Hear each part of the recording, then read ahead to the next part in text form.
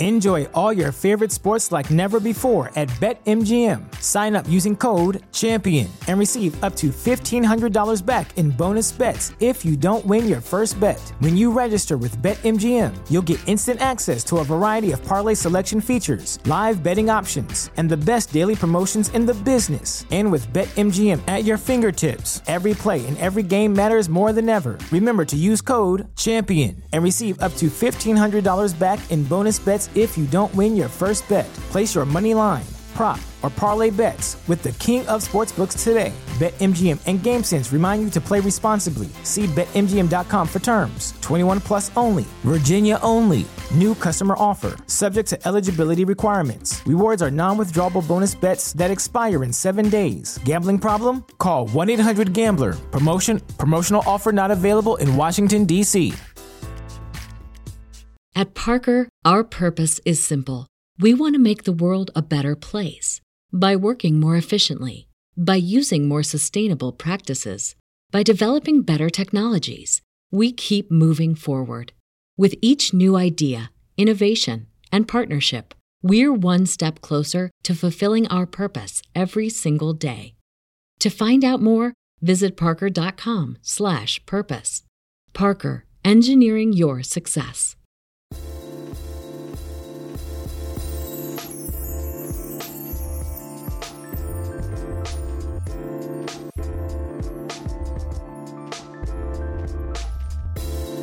Hello and welcome back to ACCRAC. I'm Jed Wolpaw, and I am so excited for our show today. I have with me a truly unique guest. I have Richard Harry Harris, Dr. Harris, who many of you will know from the 2018 rescue of the Thai soccer team, the boys' soccer team that was trapped in a cave in Thailand. It was memorialized in an incredible documentary called The Rescue that was released in 2021. And Dr. Harris was instrumental to that rescue of those boys. And he's been incredibly kind to agree to come on the show and talk about that as well as some other things today. So, Dr. Harris, thank you so much for coming on the show. G'day, Jed. Very nice to be with you. This, you have the honor not only of being a guest I've been incredibly excited to talk to, but also by far the farthest away guest that I have interviewed. You are, of course, coming to us from Australia. It's evening for me and early morning for you. So thanks for taking the time. Yeah, no, well, it's great. And we did have a few technical problems. I think the satellites were a bit sleepy this morning or overnight, but we're on fire now. We'll be fine. Exactly. We made it work. All right. I'll remind listeners that if you are interested in getting CME credit by listening to ACCRAC, you can go to the show notes at accrac.com and get CME credit by clicking on the link. And that is provided by our partners at CMEify. So we appreciate that. All right. So, Harry, and you do go by Harry, is that right? Yes, please, Jed. And I should just say to those people who are about to apply for their CME point, there will be a paucity of data, and any kind of literature search will come up with very little knowledge in this podcast, but hopefully some practical tips for the anaesthesiologist or critical care physician who's kind of up against it and finds themselves in a slightly unusual position. It is hard to imagine being more up against it than you were in 2018 and having to really improvise. So I'm excited to hear as you talk about that. Let me ask you first to just, before we get to that, tell the audience a little bit about you and your current practice. What does it look like? Yeah, well, my current practice has changed a lot over the last 4 years. So maybe I'll tell you what my practice looked like before this cave rescue kicked off. So I am an anaesthesiologist. I have to remember to say that, not anaesthetist, which obviously is what we say in Australia. And so I was working half-time in a private practice with a mixed practice of a bit of paediatrics, orthopedics, ENT, a bit of neurosurgery, just, a very general, private practice. In Australia, there's the private hospital system is pretty good. We have, ICUs in many of the bigger hospitals, and pretty much most of the types of surgery occur that you would find in the bigger centres, with a few exceptions, obviously, like neonates and so forth. So that was my life. And the other half of my life, I was working in aeromedical retrieval work, which in Australia, again, is slightly different to the US. It's a physician-based Medivac system. So we covered the entire state of South Australia, which is a pretty big chunk of country, very remote, very low population density outside the city of Adelaide, which is where I live. And so either driving, using helicopters or fixed-wing aircraft out to sick or injured people around the countryside who need that critical care medical transport service and treatment. So I was very busy. I was working about 60 hours a week and flat out in medicine and absolutely loving it. And then that all changed, I guess, when this rescue happened, and my life bears very little resemblance to that now. I imagine, and we'll get to that. But sounds like before that, you were as you would say, an Australian anesthetist doing, for at least the part that wasn't the rescue, kind of remote rescue, doing what a lot of us do. So that was your background in training. Did you do any additional training to kind of qualify for or be prepared for this kind of deep woods rescue that you were doing? Well, I guess the other half of my life was my passion, my hobby, which was exploring flooded caves. And I've been doing that since the mid-'80s. I started scuba diving in 1979 as a 15-year-old boy. And the water has been a massive part of my life.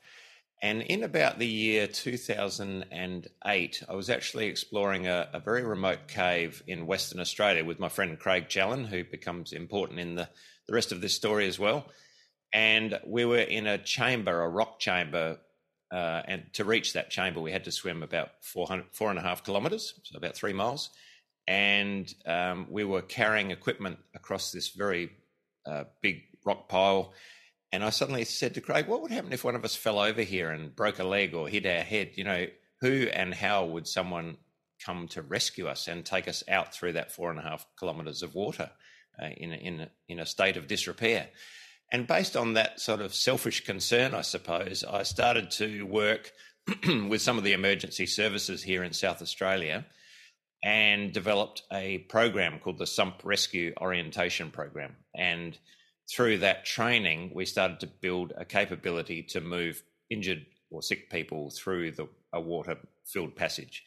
And so every year I've been running this course in Australia and sometimes in New Zealand, and developing this capability. And sadly, I guess the only time we'd been put to use was for some body recoveries for some cave divers who had perished in the caves.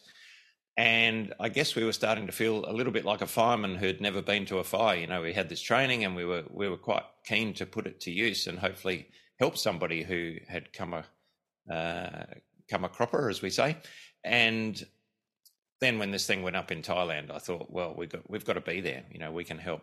So yes, let's talk about that. So when did you first hear? You must remember kind of the moment when you first heard about this. Did you hear about it on the news first? At some point, you I think got a call to asking you if you could come help. But did you know about it before that call, or only when you got called? Yeah, no, I was following it very early on. I think it was 24 hours into the period when the boys were missing. There was a tiny little snippet of information in our local newspaper. And of course, it caught my eye. And so I actually reached out to a friend of mine, Ben Raymonence, who's a Belgian cave diver who runs a technical diving operation in Phuket in southern Thailand. And I'd been over there the year before exploring some caves with Ben. And so I reached out to Ben and said, what's going on with these kids? Is this a cave diving rescue that's required? And are you involved? And I started a conversation with him. He had already headed up there to see what he could do to help.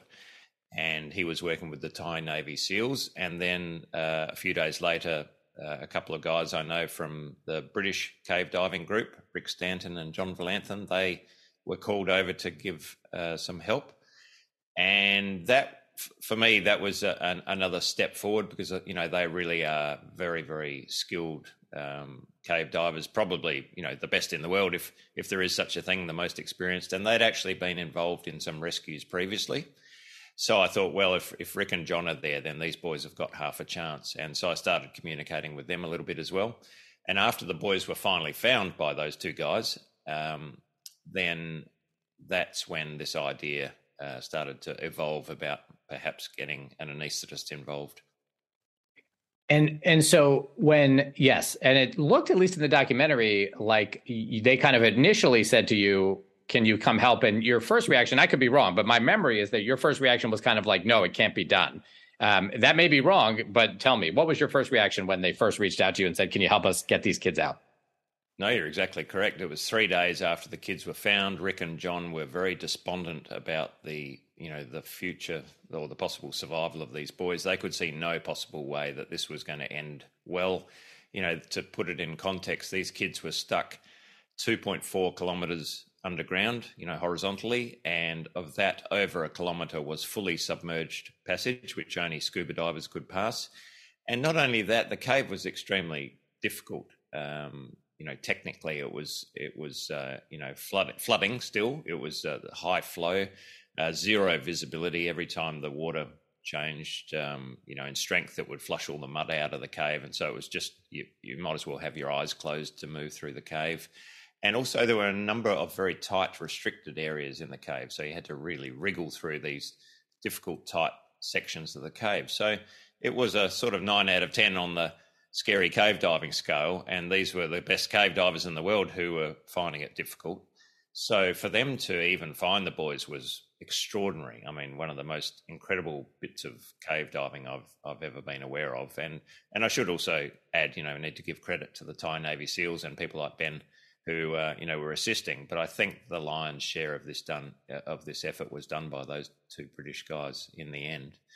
They were really worried, and so they were racking their brains. How can we find a way to bring these children out? Because at the time, the information we had was that the kids couldn't even swim, let alone learn to cave dive. And teaching someone to dive is one thing. Teaching someone to remain calm in a cave dive of that level is essentially impossible. It will result in the children panicking and drowning themselves and or the rescuer as well. So that was discounted very early on. And it was left with, all these other options. Can they pump the water out? Can we drill down to them? But the thing that became an issue was the timeline available to them, because the meteorologists were starting to say, you've got 3 to 5 days to get these boys out, because then the monsoon is coming back. And once it comes, it's going to stay. And that could be 3 months.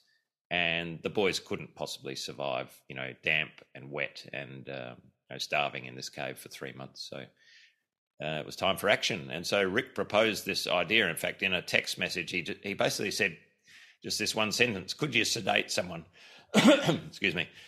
Rick just said in this one sentence, could you sedate someone and dive them out of the cave? And I just went, you've got to be kidding me. I mean, you don't have to be an anaesthetist or a cave diver to realise that if you render someone unconscious and push their head underwater for what will be a 3-hour dive out of this cave, they're not going to be alive at the end of it. It's impossible. And that wasn't just informed by my theoretical concerns about the airway and hypothermia and all the 100 things that I could imagine could kill these boys.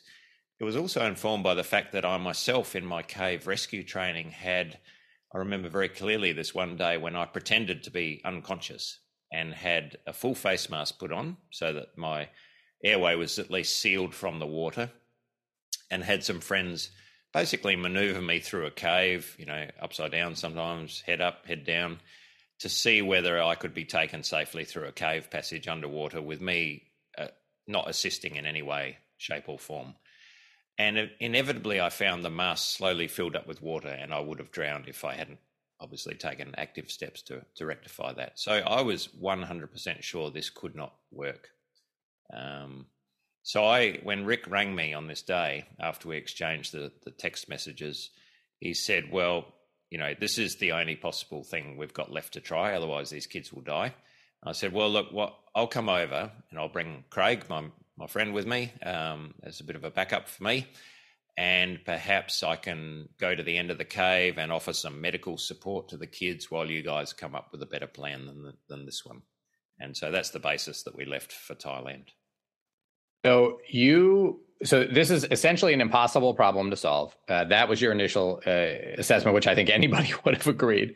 And so you initially went thinking, well, I can't do this, but maybe I can help, maybe I can kind of take care of them while someone figures something else out.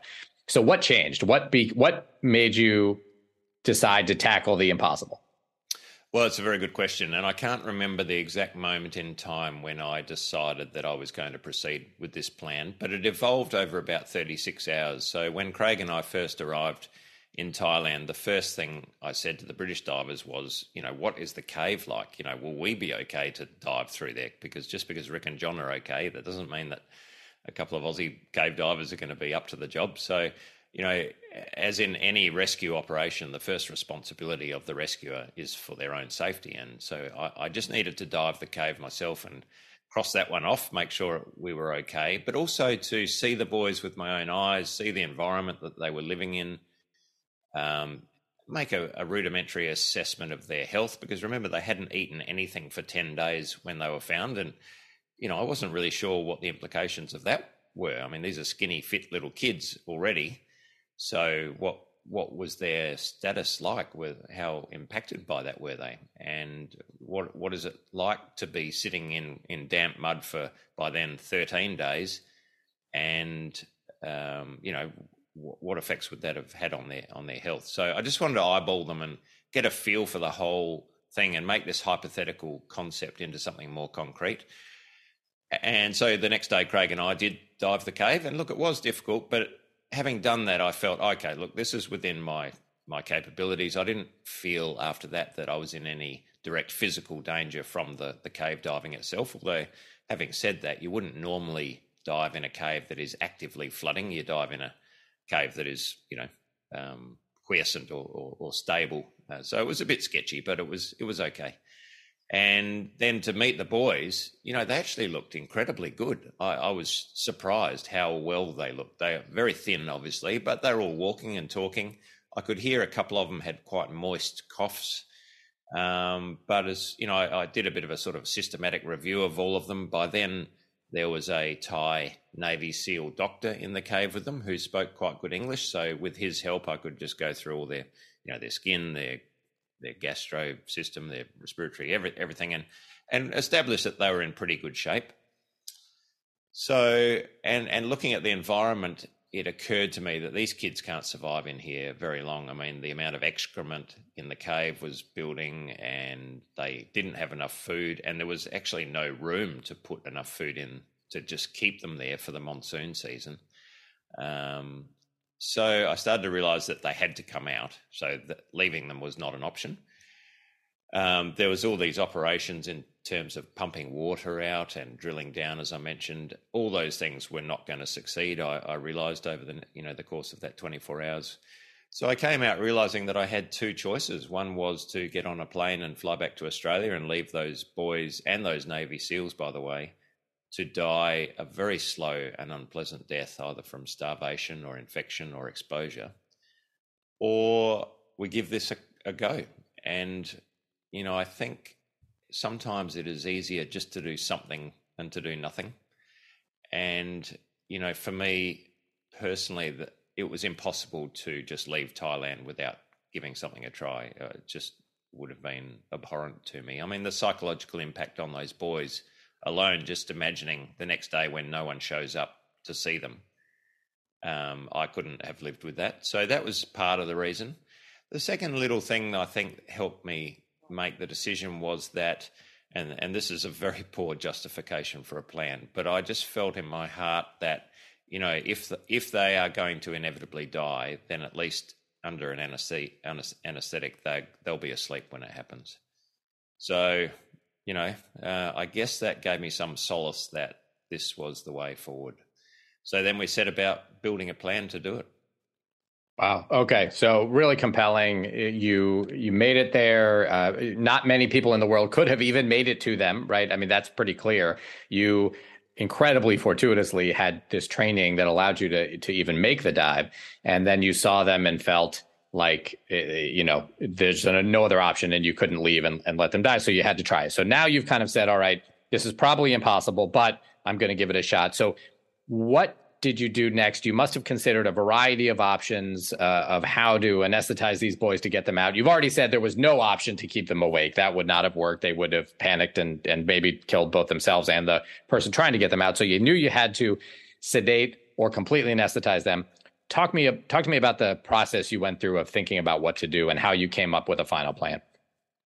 Yeah, well, knowing that this was a possible scenario, the moment I got the call from Rick and he put that idea in my mind, I started writing down a list of possible, agents that I could use. And I remember I've still got the piece of paper actually, it had clonidine, dexmedetomidine, ketamine, obviously. Thought briefly about an infusion of something shorter acting. And I just kept coming back to ketamine as the only possible option. initially I thought, well, if we could just sedate them, then maybe a long-acting benzo in a mild, a moderate dose would be safe. But I think once I'd seen the boys and seen the cave, I realised that anything short of general anaesthetic was not going to be sufficient to prevent panic, which was, ultimately the problem. And because, I think two things helped me with my comfort with the ketamine. I mean, obviously, having used it a great deal was the main thing. And I had experience from living and working in Vanuatu for 2 years, using ketamine almost as a primary agent for that period of time, working in a developing country with ketamine in very remote and austere locations, sometimes just with a pulse oximeter as my only monitor out in a village doing moderately significant surgery with some of the amazing surgeons. That really reassured me about the safety profile of ketamine in some of those situations. And then, of course, we've all used it in anesthesiology and, emergency cases, profound blood loss, obstetrics and so forth. So, I had that on my side. And then the final thing was my use as in the aeromedical setting and, extracting people from vehicles and, with legs trapped under the dashboard, all those sorts of situations. So I felt like I had a pretty good case for being expert, I guess, in the use of ketamine. But one thing I hadn't done was used it intramuscularly very often.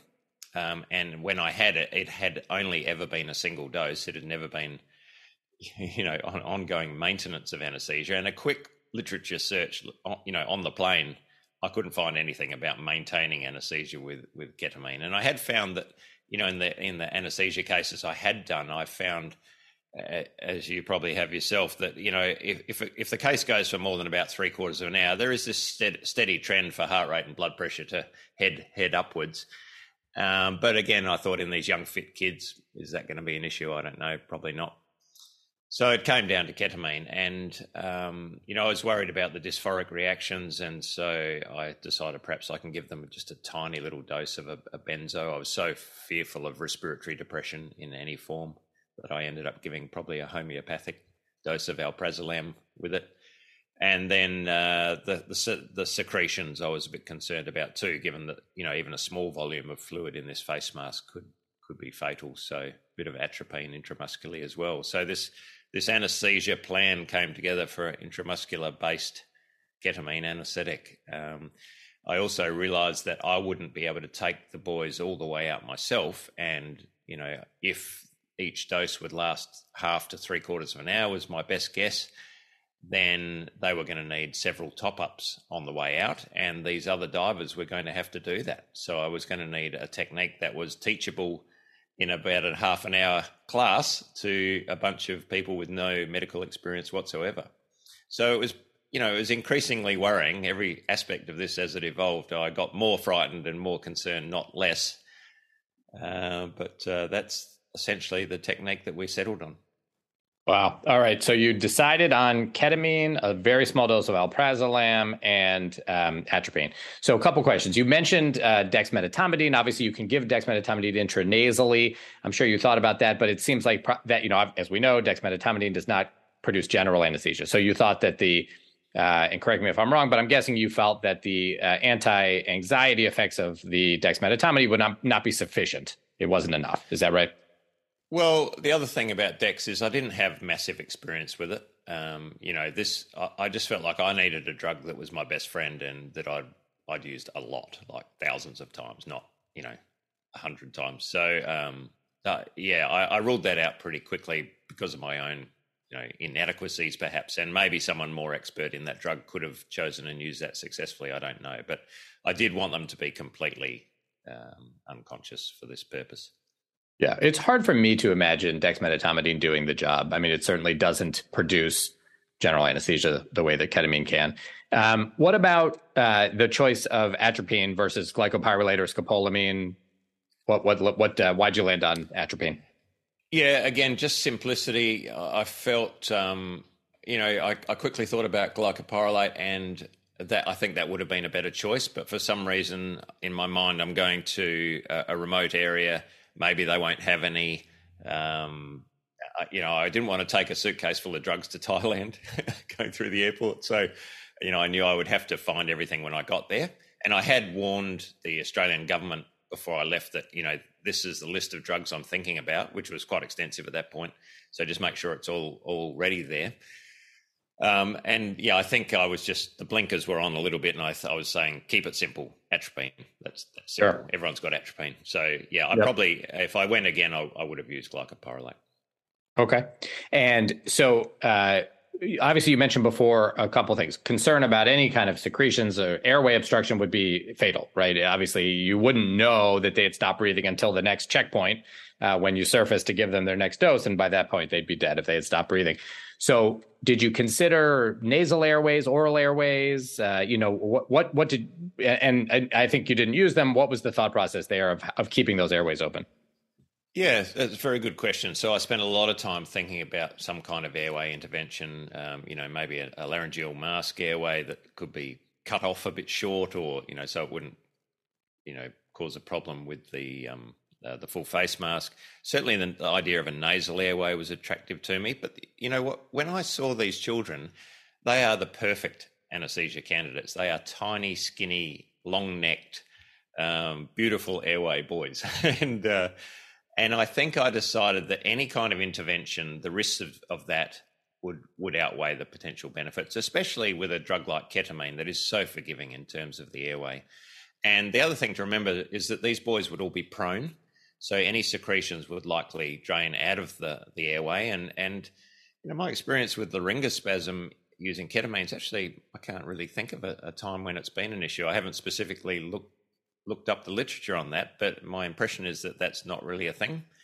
But I thought if I start poking airways, into these boys, and inevitably they are going to be very light at some point and probably a bit over at other points, it's just going to cause problems. And plus, if they do start coughing and retching because of something stimulating their larynx, well, there's no way to pull the mask off and hoik the airway out of them while you're underwater. So again, I just thought, let's just keep this simple. If I produce an epistaxis from a nasal airway, that's definitely going to cause more trouble than what I'm trying to achieve.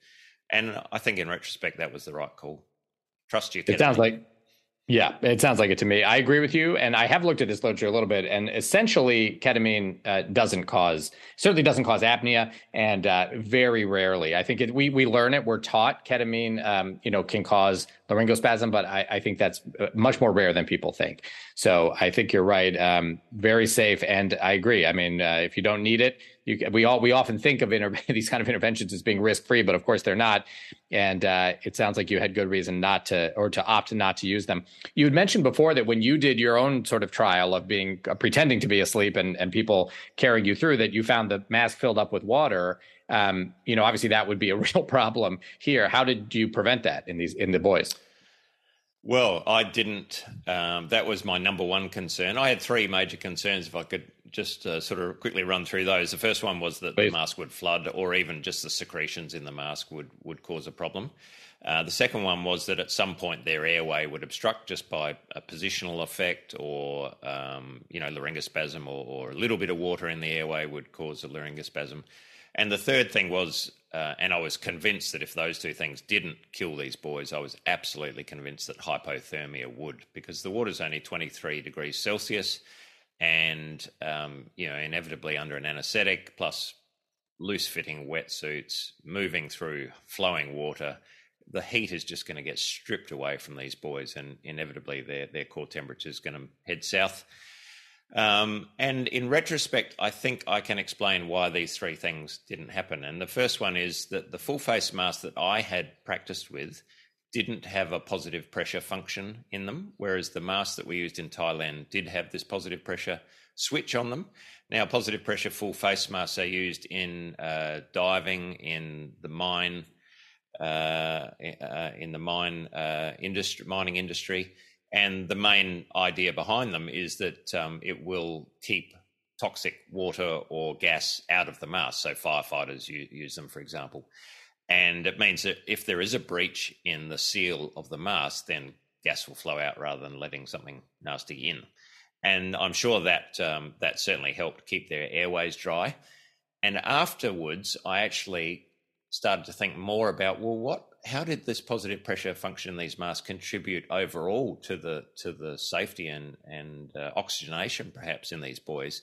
And knowing what we do about the use of CPAP and PEEP in maintaining oxygenation, I sort of decided to study this a bit further, and I sent one of the masks over to a friend's laboratory in Auckland in New Zealand, Simon Mitchell, who's a professor of anesthesiology there.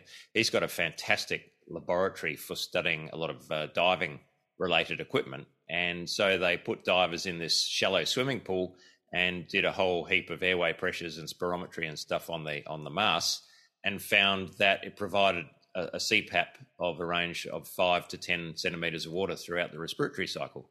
So I'm convinced that actually really enhanced their oxygenation during the rescue, because I know that at one point some of the boys had respiratory rates as low as 3 when they were exiting the cave, because the divers told me how worried they were.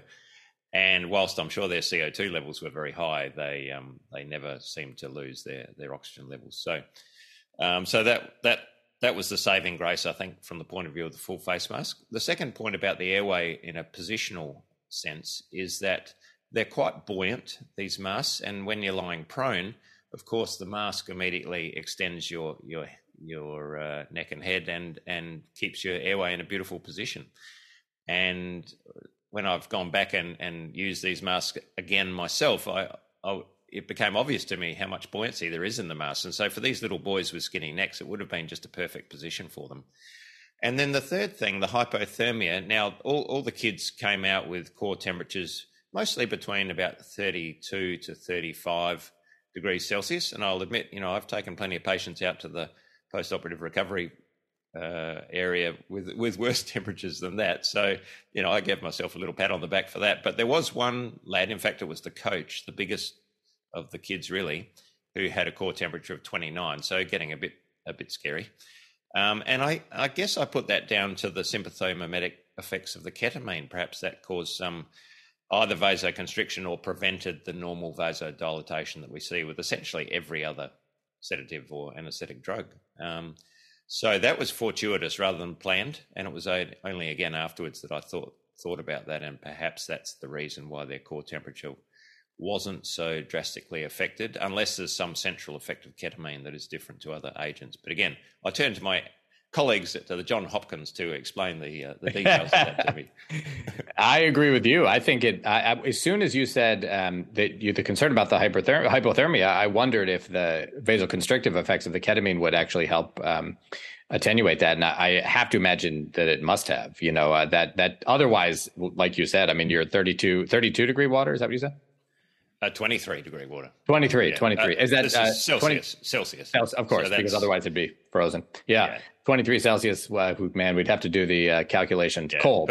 Just remember, you're supposed to be 37 Celsius. Yeah. So it's too low. Right. Yes. 28, 29 is the VF. 28 is VF country, whatever that is in Fahrenheit. So. Okay. Yeah. So definitely cold, and so that's really interesting. Were they breathing 100% oxygen, or what were they breathing from the tanks? Yeah, my initial plan was 100% oxygen for them, but for logistical reasons, we could only get 80% oxygen in the cylinders, and that was, the reason for that is to get high enough pressure in a scuba tank with oxygen. You can't just use a compressor and run the oxygen through that because it blows up. So you have to use a device called a gas booster, which can push gas up a pressure gradient. And the booster that they had on site wasn't sufficient to pump these tanks up high enough. So we topped them off with air up to a good pressure, which left us with 80% oxygen. And in fact, I think that was a better choice because, probably prevented a bit of absorption atelectasis. And the other risk in diving scenarios, of course, is that high partial pressures of oxygen can cause seizures. Once you get past 1.6, which is obviously 100% oxygen at 6 meters depth, which is 20 feet, that presents a real risk. Although with these sedative drugs on board, probably not so high. Although, sort of going a little off piste here, hypercarbia is a risk factor for oxygen seizures as well. So because of the cerebral vasodilatation, you deliver more oxygen to the brain, and the risk of seizures is higher. So Now, fortunately, the cave was only 5.5 meters deep at its deepest point, and the rest of it was literally a couple of meters most of the time. So I felt that 100% oxygen would have been safe, but I think the 80% turned out to be a better choice. And I don't think any of these kids became hypoxic during the journey, apart from one who did actually become apneic. And I think you did say that ketamine and apnea are, it's not something you really imagine can happen.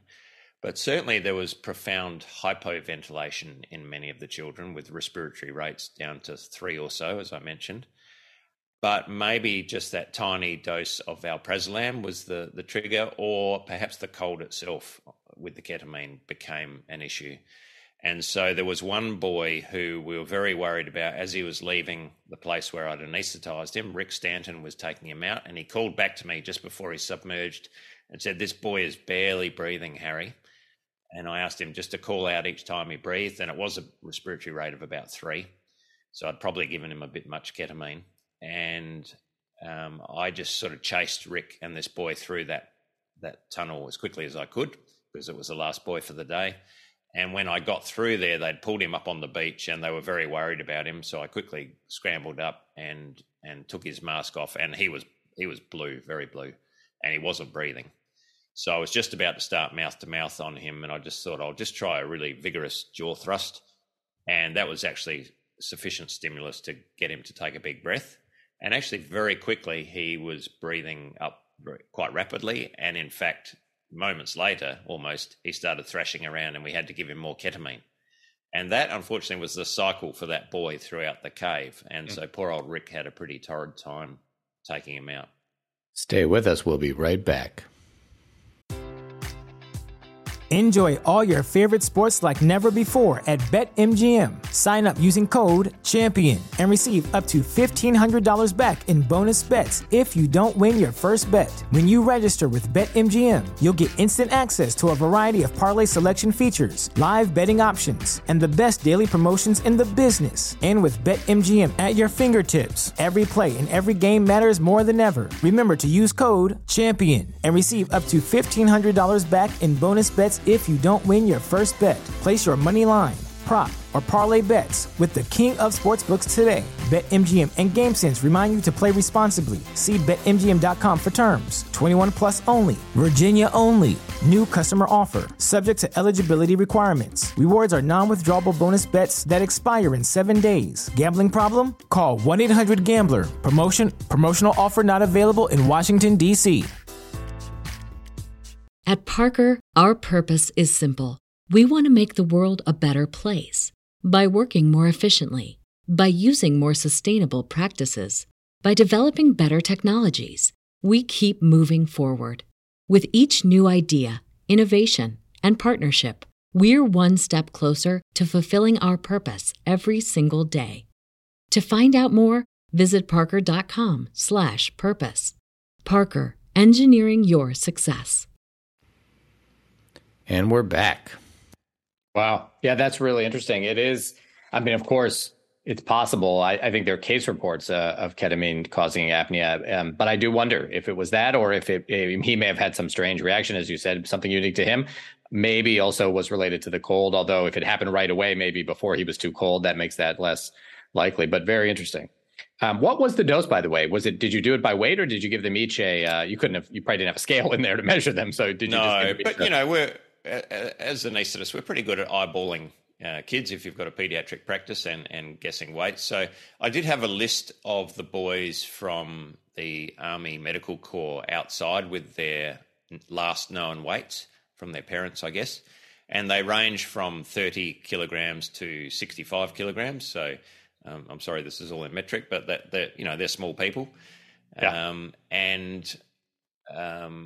So I decided for myself that I could roughly guess their weight by, looking at them. I didn't take the piece of paper in there, and for other reasons, the order of the boys got all mixed up, and so I lost track of who was who.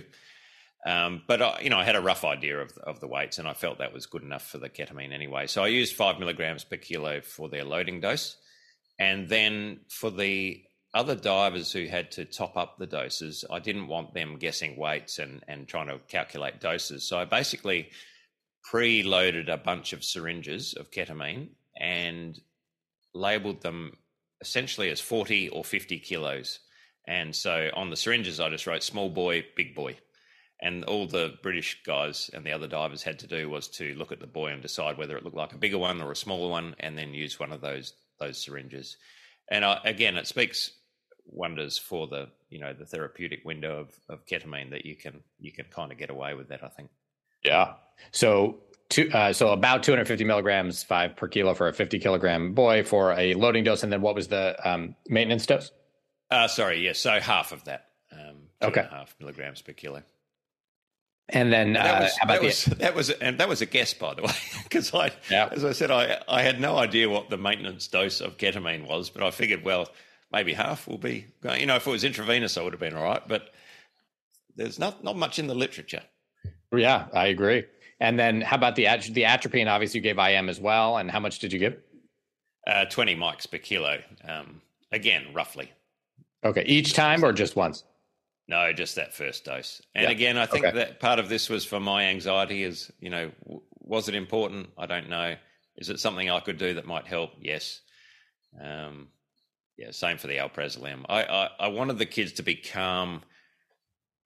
as calm as possible when they came down to the water's edge for that first injection, because one thing I knew I could not do was drag any of those children kicking and screaming down to the water and assault them with a syringe full of ketamine. Even for my very low standards, Jed, that was a bridge too far. So I needed them to be cooperative. Yeah. All right. And so the alprazolam you gave them orally before you gave them the injections? Yeah. I got the Thai Navy SEALs to administer the alprazolam to the 4 kids at the start of the session. Okay.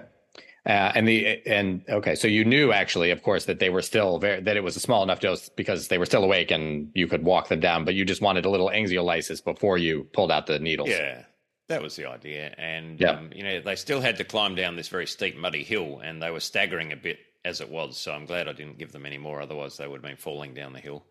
And I also thought maybe this might help prevent any dysphoric reactions with the ketamine, although, if we're taught to, with a ketaminized patient, to keep the noise down and not do anything, no physical stimuli if possible. But this, couldn't have been worse, obviously, in terms of what we were about to do to them. So I felt obliged to try something.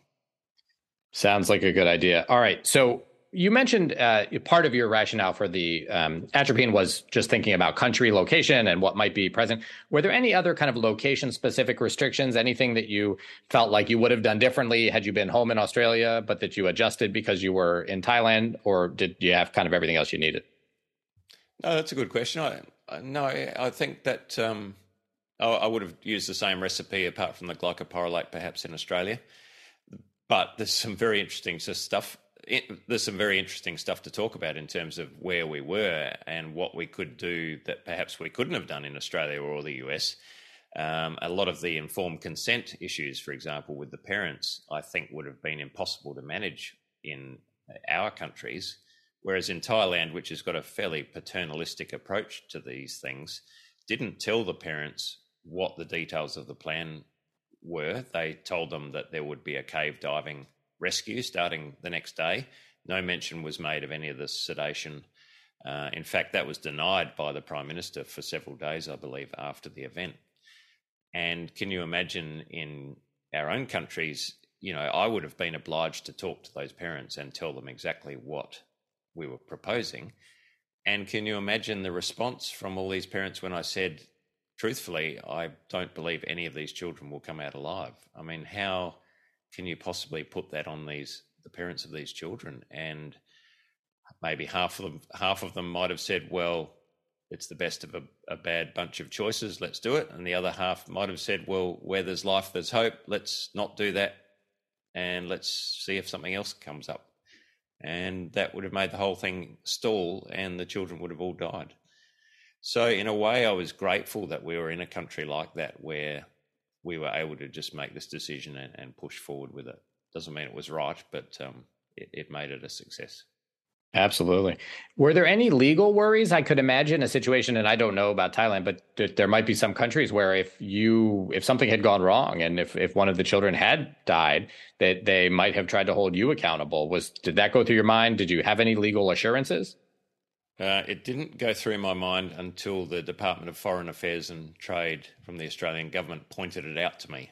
In fact, on the morning of the first rescue day, I was literally in my wetsuit, in my harness, walking towards the cave entrance when one of the Australian government officials sidled up to me and just said, look, in the interest of full disclosure, Dr. Harris, it's become apparent that if one of these children does succumb, then it's not impossible you could end up in the Thai judicial system. I went, whoa, that's not cool.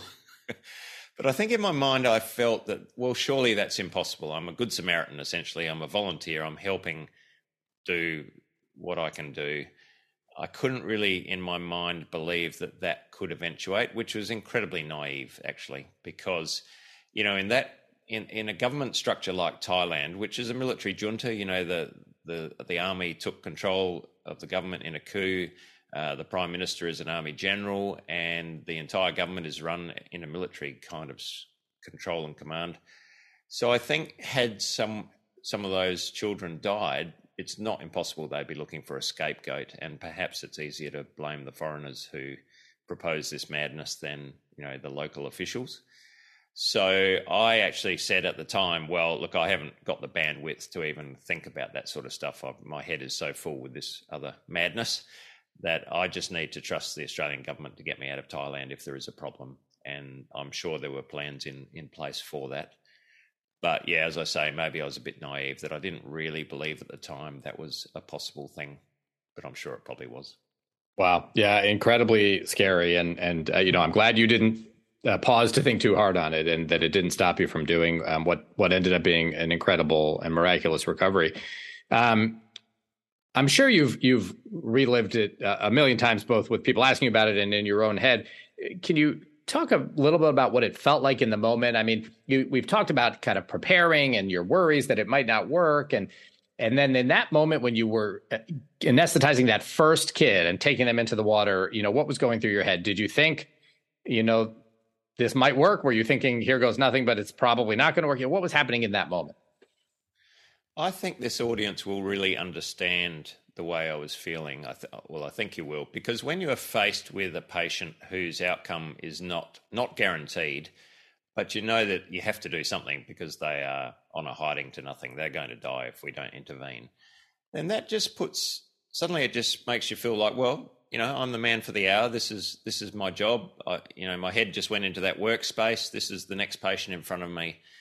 And I think people are self-selected for working in critical care or emergency medicine. And you just realize that I'm the patient's best chance right now. I just have to do my best.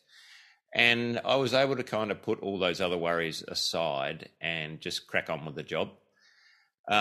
It didn't escape me, though, the sort of significance of what I was doing when it came time to immerse that first boy in the water. I think that's when it did really hit me what we were doing.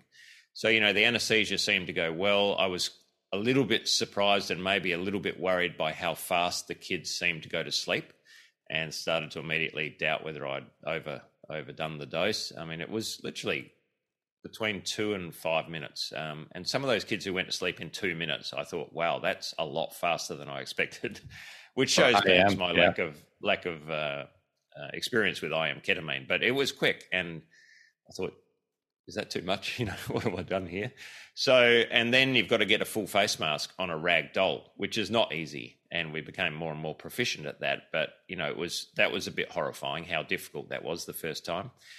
And then came the moment to immerse the boy's face in the water and do a test. And so I was just expecting almost for this mask just to fill up with water, and that will be the end of this whole experiment, But, so I remember pushing the first boy's face into that very fetid water and then quickly lifting him up to see if any water was in there. No, it seems fine. And immersing them again for a bit longer and waiting for the bubbles to appear from the mouthpiece, the regulator out the side of the full face mask. And then third and final experiment, just leaving them lying face down in the water, happily bubbling away. I did notice they all seemed to get a period of apnea when they were first pushed into the water. So, I mean, we know about the diving reflex, but of course, most of the face is covered. So maybe it's just the water around the rest of the head would make them stop breathing for a while. And that became a very common observation. But then, sometimes I would lose my nerve and lift them up because they didn't seem to be breathing for too long. And other times, if I stuck it out for 30 seconds or more, then they would eventually start breathing. The other interesting observation, which is weird that, or maybe it's not weird as medical people with an interest in the science and observation of what we're doing, is that if you purge the regulator, anyone who's a scuba diver will know about the purge button on the front of a regulator. Well, the thing on the full face mask is very similar. And it basically gives a positive pressure breath, I think, when you do it in a full face mask. If we did that just once, that single breath seemed to trigger ongoing respiration in these boys. So we learnt that trick a bit, as did the other divers. They learnt that they could actually give them an extra breath if they were a bit worried. So, yeah, there's lots of cool stuff started to happen. But, yeah, that first moment, I just thought, wow, this is so wrong on so many levels, what we're doing here. And followed closely behind when we decided we were going to tie their hands behind their backs and tie their ankles together. Again, for two reasons: to make them as streamlined as possible so the British divers could post them through the little holes and cracks in the cave when the time came. And secondly, in case the boy did wake up unexpectedly, that they would not hopefully be able to reach up and rip their mask off or do the same to the British diver. And again, the act of restraining someone, which most of us will never do and have never done, seemed abhorrent. It was awful.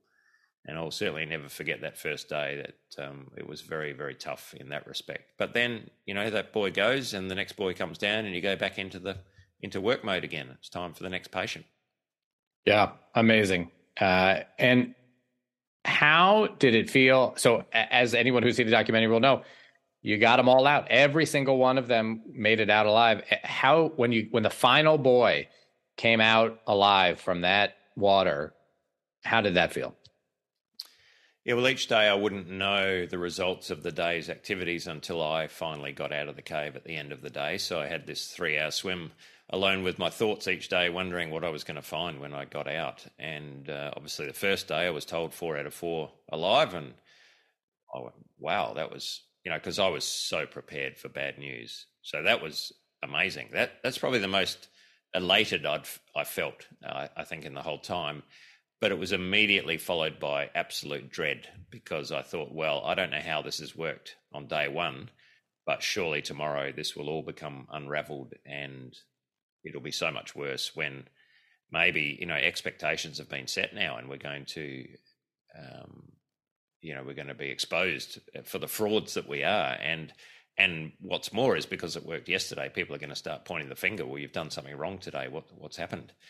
But on day 3, when, again, I found that all 5, because there were 5 on the last day, all 5 had come out alive, I can't really explain how I felt. I was so exhausted, running on 2 or 3 hours sleep for the last 5 days, and so physically exhausted as well.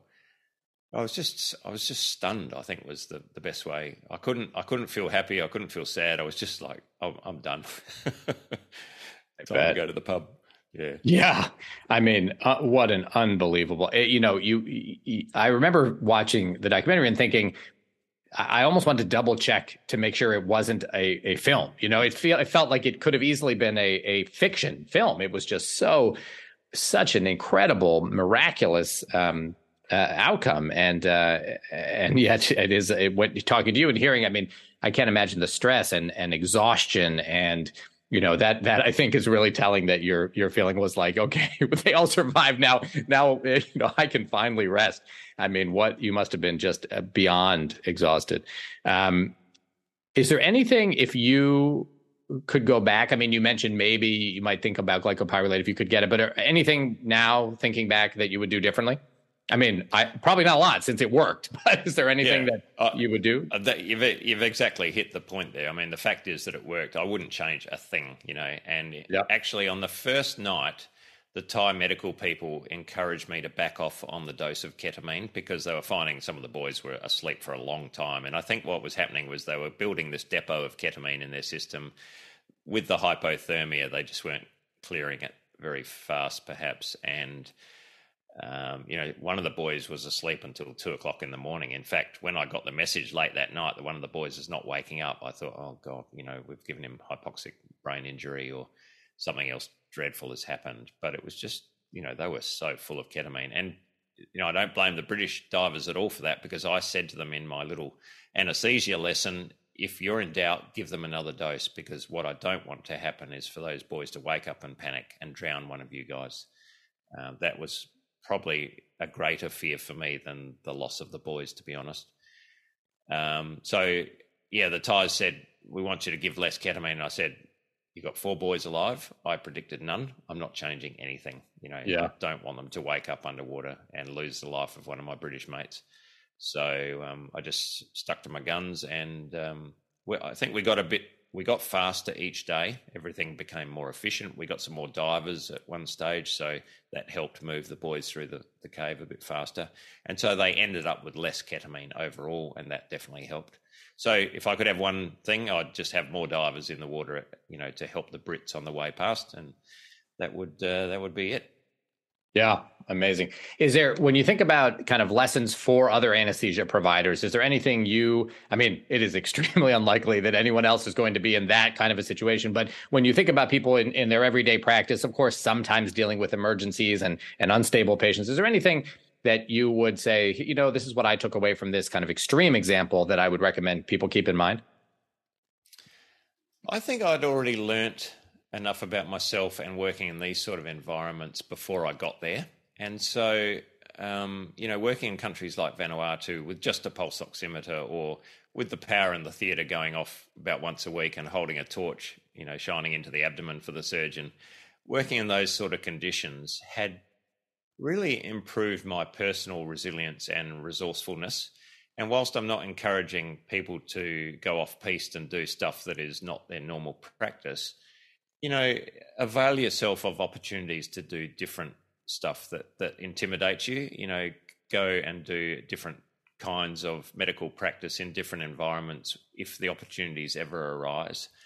In the same way that I always encourage my trainees, my residents, to travel and go to other countries, whether it's first world countries or otherwise, and embrace other ways of doing things, because there's always more than one way to skin a cat. And the more you've seen, the more you have in your armamentarium, and the more prepared on that one day in your life, which might be coming, when you are asked to do something that is way outside your comfort zone.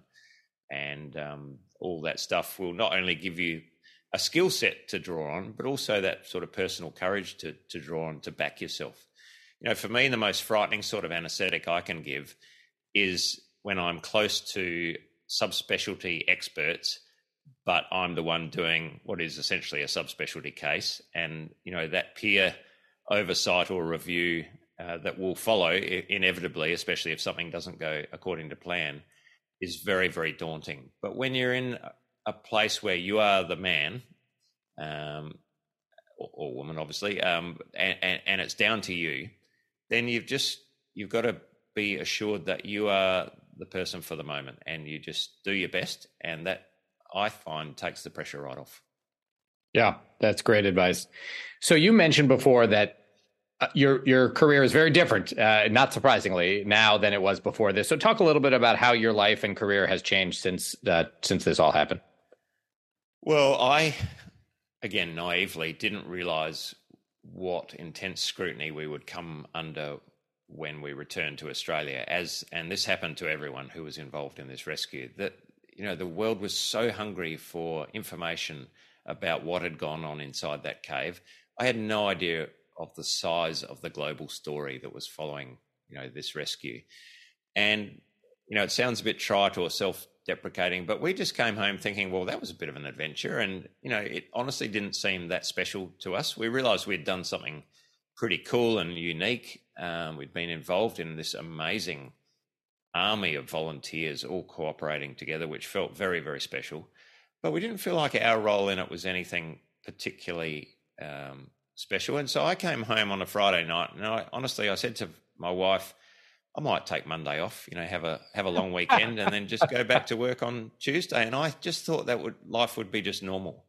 Well, the media interest around this was just overwhelming, and so much so that, I'm not a very public person. I'm quite shy with strangers, and I just said, I got to get out of town.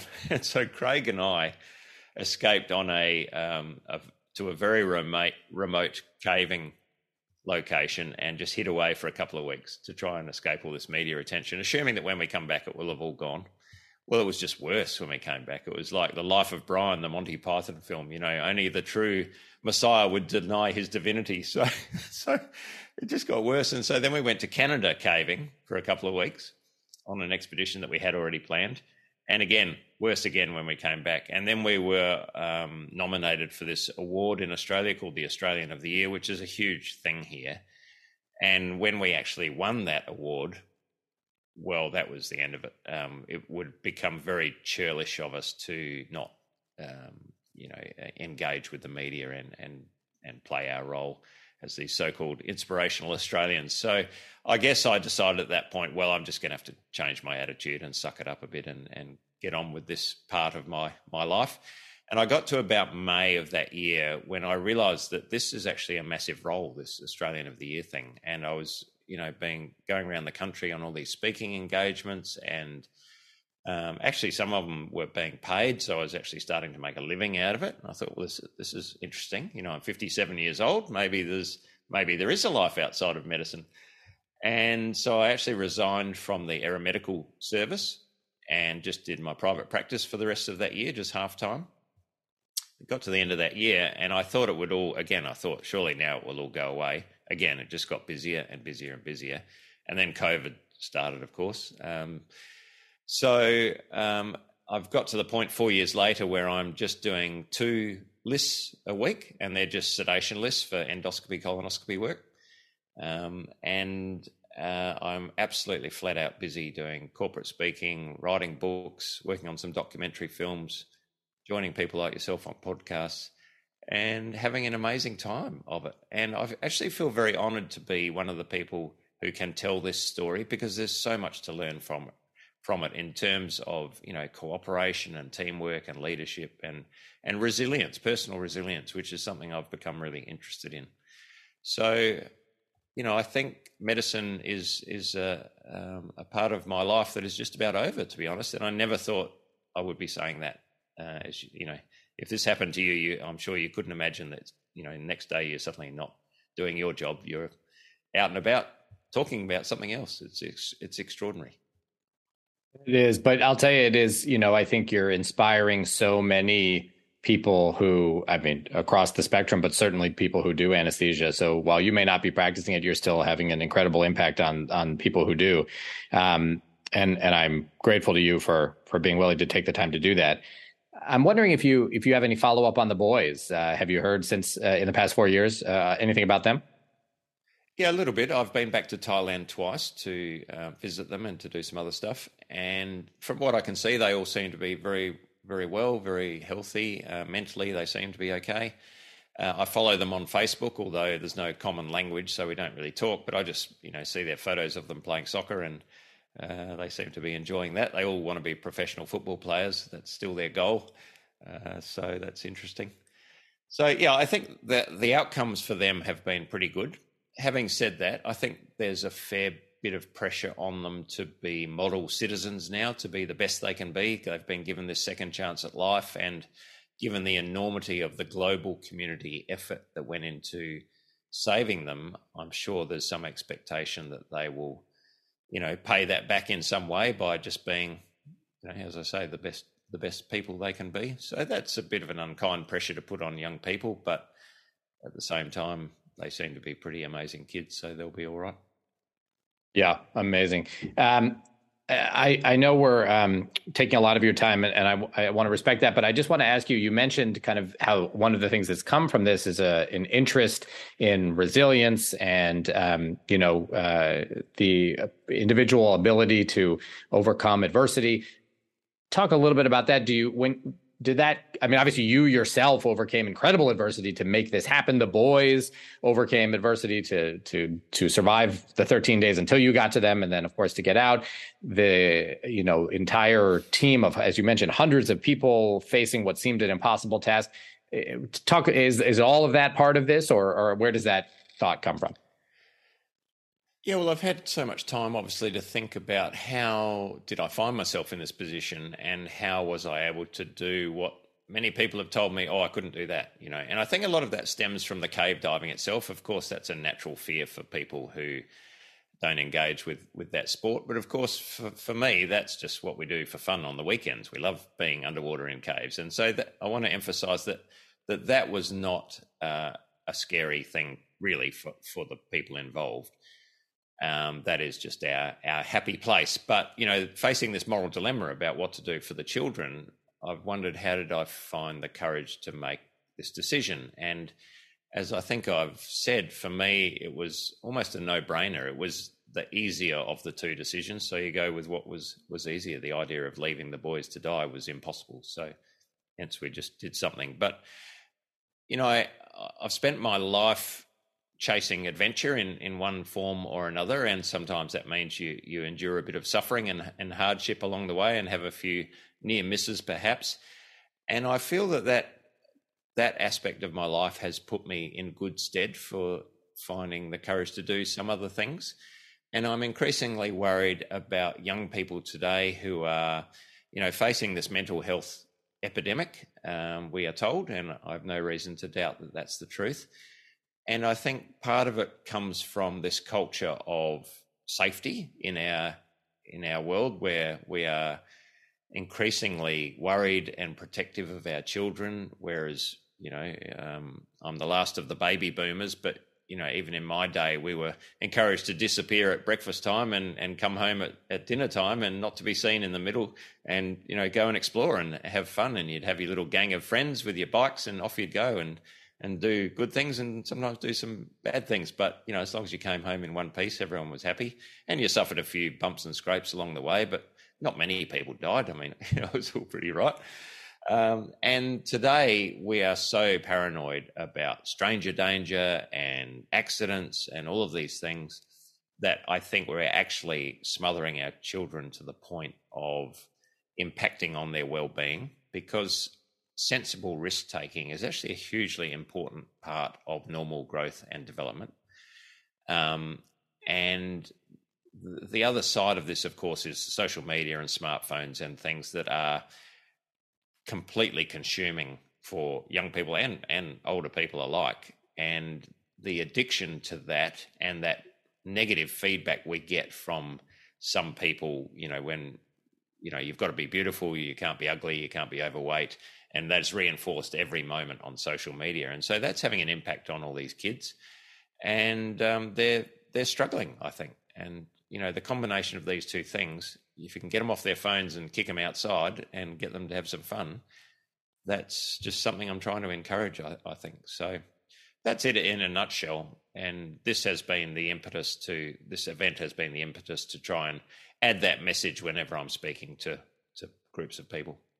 Well, I couldn't agree more. Thank you for spreading that message. I think it's crucial, absolutely crucial. As a kid who grew up absolutely just running around the neighborhood with no adult supervision from every free moment, I think it was so healthy and so important to development. And we try to do that to the extent we can with our girls as well. Harry, anything we didn't cover that you want to say? That any messages we didn't cover that you want to get out to the audience before we move on? No, I don't think so, Jed. Let's hit all the big marks. Great. Well, I just want to, again, before I want to get to the random recommendations part of our show, but first I want to just, again, thank you for the incredible bravery you showed, the amazing work you did, the rescue of these boys, and for then really going about sharing it and inspiring people. It is really, it really is an inspiration. So thank you. It's been a pleasure. I want to ask you if you have a random recommendation, something you would recommend the audience check out. Well, of course, my mind's gone completely blank, of course, Jed, but there is my own podcast called Real Risk, where I'm talking to risk takers about the very stuff that we've just been discussing.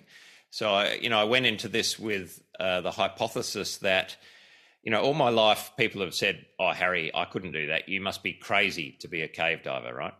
And so I thought, well, I don't feel like I'm crazy. In fact, I think I'm just a very good risk manager. So I set out to talk to other people who I think, in my mind, surely that guy's crazy. Someone like, Alex Honnold climbing El Cap in the film Free Solo. Now, that's crazy. How could you do that with such a high risk with no safety net? And I thought, well, I'll talk to guys like that and find out if they're crazy, or actually maybe they're just like me. They're very good at what they do and they're good risk managers. And you know what? I think perhaps with one exception that has turned out to be the truth. They are just so proficient. They have mastery over their passion that for them to do what appears crazy to us is actually within their scope, or, is within their skill set. And so it makes them not crazy. It just makes them bloody good at what they do.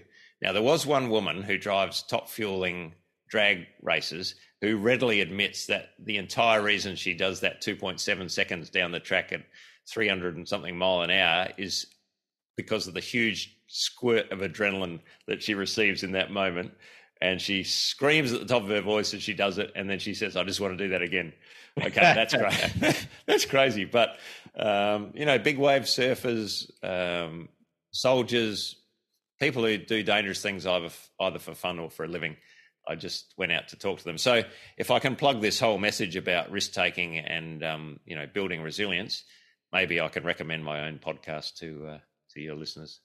Absolutely. I'm so glad you said that. I want to check it out and will, and we should definitely recommend it, that everyone check that out, the Real Risk Podcast.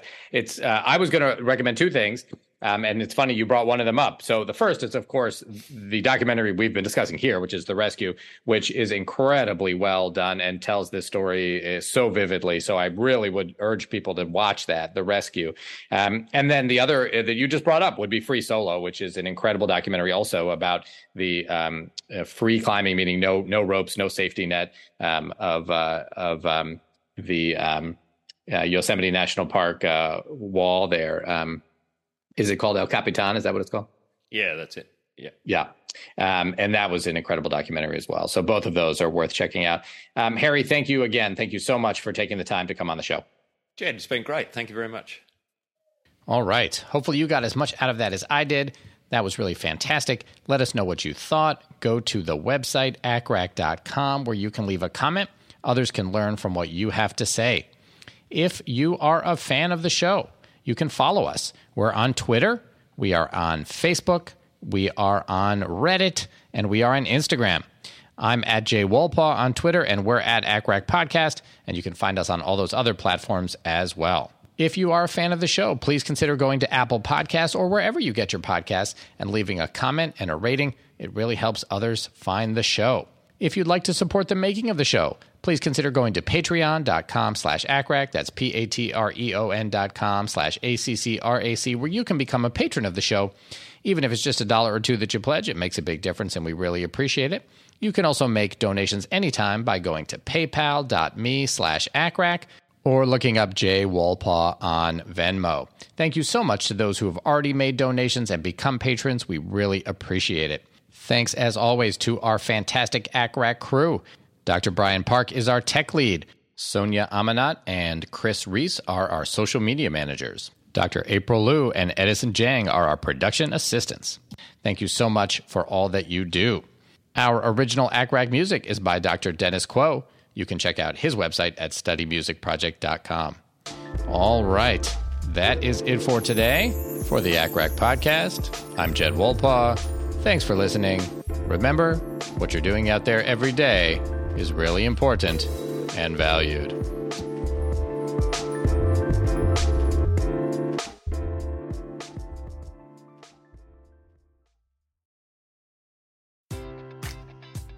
Enjoy all your favorite sports like never before at BetMGM. Sign up using code CHAMPION and receive up to $1,500 back in bonus bets if you don't win your first bet. When you register with BetMGM, you'll get instant access to a variety of parlay selection features, live betting options, and the best daily promotions in the business. And with BetMGM at your fingertips, every play and every game matters more than ever. Remember to use code CHAMPION and receive up to $1,500 back in bonus bets if you don't win your first bet. Place your money line, prop, or parlay bets with the king of sportsbooks today. BetMGM and GameSense remind you to play responsibly. See BetMGM.com for terms. 21 plus only. Virginia only.